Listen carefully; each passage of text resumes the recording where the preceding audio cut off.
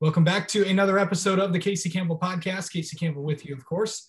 And we are pleased to be joined by the president of the Detroit Grand Prix, Mike Montri, who is, of course, live from Indianapolis for the Indy 500 weekend. Indy 500 month of May stuff. But Mike, how are you? I'm great, Casey. We're, like you said, over here in Indy and qualifying this weekend. Today's Fast Friday, and qualifying starts tomorrow at 12, and always an exciting weekend. And of course, leading in, to an exciting Detroit Grand Prix now with the recent announcement by the governor that we'll be able to fill the grandstand. So we're thrilled. We're excited. Yeah. So if you haven't heard the announcement that you guys put out this morning, as it will be full capacity for the Detroit Grand Prix for the June 11th through 13th weekend, featuring the NTT Data IndyCar Series. For the first time since 2012, we'll have the Indy Lights Series presented by Cooper Tires, as well as the IMSA WeatherTech Sports Car Championship on the island from June 11th through June 13th. Mike, I gotta ask you. A few weeks ago, I didn't think we would get full grandstands and stuff. I think the original plan was 6,000 to 9,000 fans, and now it looks like we're ready to go. Yeah, we're thrilled that we're going to be able to fill the grandstands. One thing, Casey, I'll say that when we build the venue out on Belle Isle, we start this planning the day after the checkered flag. So literally this year, June 14th, we'll start planning for next year. Right. And as you can imagine, after months and months and months of planning for reduced capacity and then starting our build out on May 3rd this year, we had already planned and built that we were going to have a reduced capacity. So a couple caveats, I just want to make sure that everybody's clear. We won't have the regular number of grandstands there. We won't have general admission grandstands. And so, the capacity that we're talking about will still be reduced.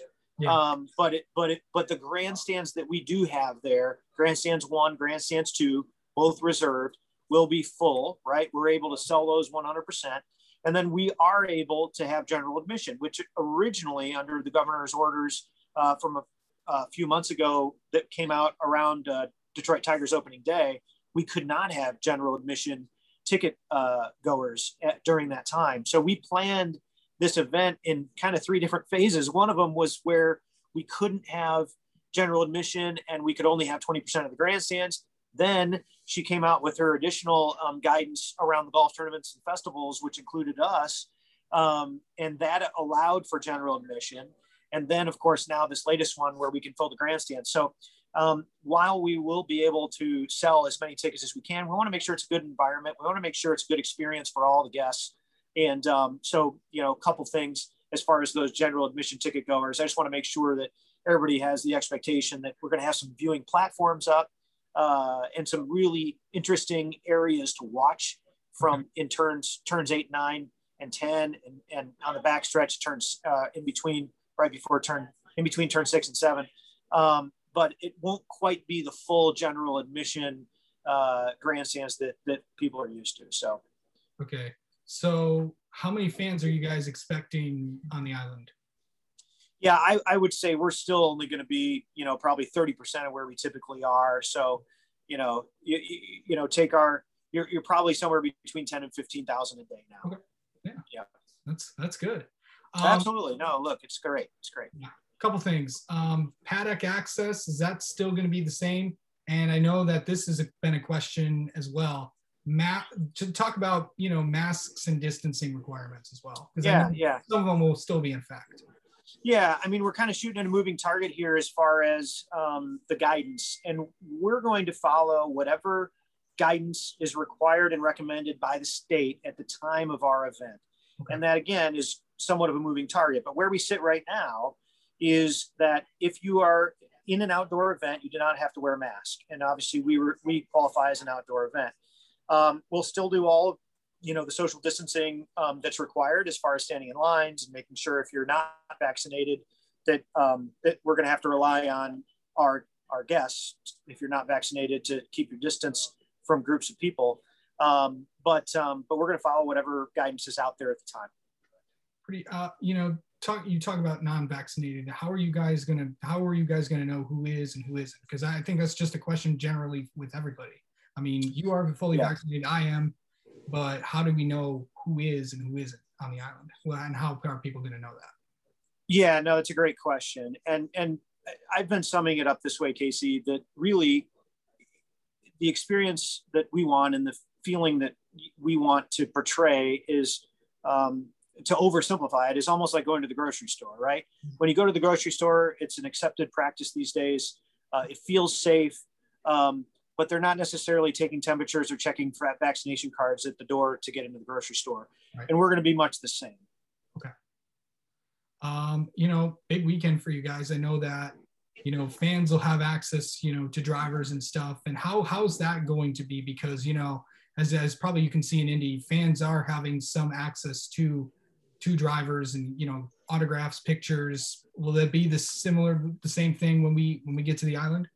Yeah. And again, it's all rapidly evolving here, but we will have an open paddock.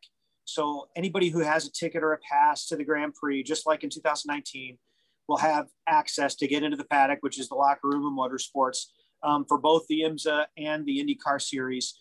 So they'll be able to get in there, get up close, not too close. We'll have to figure out again as the guidance evolves here over the next couple of weeks, exactly how we manage that.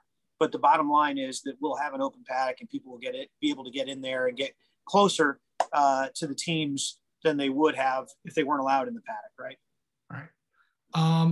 Of course, there's a lot of big storylines coming there, drivers that are coming there, you've gotten, Formula One drivers, NASCAR champions, an Australian supercar champion.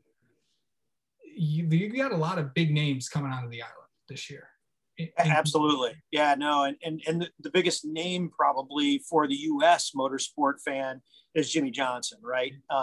And I'll tell you, I admire what he's doing. He basically has said, I know I'm going to competitively struggle in this car, but it's something that I've always wanted to do in my career, and I'm going to do it for myself. And he has gone out and fought every week, and got out on that track and running with IndyCar open wheel drivers that have been doing this their entire lives. And he's just doing it for the fun, and he's really enjoying what he's doing. And I respect the heck out of what he's doing. And then, the other ones you mentioned, Romain Grosjean, who's going to be with us. He spent 10 years in Formula One, and Scott McLaughlin, who's coming with us from Australia. And he was with Team Penske in Australia as the Supercars champion the last couple of years. So great line, not to mention, Scott Dixon, Joseph Newgarden, and all the other stars that typically come every year. A great class of rookies and a great lineup of drivers. Our international exposure in the IndyCar series, because of all those drivers and new names, I'll tell you, we're real popular in France with Romain. With Rinus VeeKay winning last week, all of a sudden in the Netherlands, we're pretty popular, right? And then Australia, all three of those regions, not to mention New Zealand with Scott Dixon and Scott McLaughlin being from there originally, very, very popular in the international markets right now. So we got Kevin Magnussen in the IMSA series as well. Of course, he drove in Formula One, and also you have all these talented stars in Indy Lights who could be in IndyCar, like Linus Lindquist. So you got Kyle Kirkwood, Robert McGinnis, David Malukas, who is leading the points right now for the HMD team. So how exciting is it to have the Indy Lights series back for the first time since I think 2012? It's really cool. I mean, it's for our fans. It's the up and coming drivers, like the ones that you would know that are household names now in IndyCar. A lot of them came through Indy Lights series in the road to Indy. Pato O'Ward, who won in Texas, Rinus VeeKay, who won last week here on the Grand Prix track at Indy, Joseph Newgarden, series champion, Simon Pagenaud came up through there and the Formula Atlantics at the time, but just a number of stars that are currently making really strong headway in the IndyCar series came through the road to Indy, and it's really cool that we get to expose all of those up and comers from today to our fans, so that they can come back to Belle Isle years and years from now and say, I remember that guy when he drove in Indy Lights, and I saw him then, it's just kind of a cool little, it'd be like going to, Tiger Stadium and watching a Mud Hens game, and then the Mud Hens leave the field and then the Tigers come on. And it's just kind of that type of an analogy. It's pretty cool. Of course. Hey, I know we're a little short on time, but I want to ask you two more things. First off, Corvettes back on the island, first time since 2008. And then, of course, explain how Free Prix Day is going to work. Yeah, no, absolutely. The Corvettes, we're really excited to have them back. Of course, they usually overlap with Le Mans. And this year with Le Mans moving to later in the year because of COVID in France, we were able to get the Corvettes, the CR8s on the island. Really excited. There's going to be a pretty exciting unveiling too that I'm not quite at liberty to go into detail about yet, but keep your eyes open for that one on the Corvette side. And then as far as the Free Prix Day, Comerica Free Prix Day, really excited to be able to bring that back. It's going to look a little different this year because of contact tracing and all that stuff. When we started putting tickets on sale, we can't really open the gates and let everybody in. Yeah. But tickets are free. You just have to register to get them. Okay. And we are having a limited number of tickets this year just because of everything we're going through with the pandemic and coming right out of it. But we were previously sold out of Comerica Free Prix Day tickets. But with this latest announcement with the governor, we'll put, an extra few thousand on sale on Monday for free. You just need to go into our DetroitGP.com website and register for the tickets. All right. Mike Montri, from the president of the Detroit Grand Prix, thank you for coming on. And remember, the Detroit Grand Prix, June 11th through June 13th. Get your tickets at DetroitGP.com. Thanks, Casey. Appreciate it.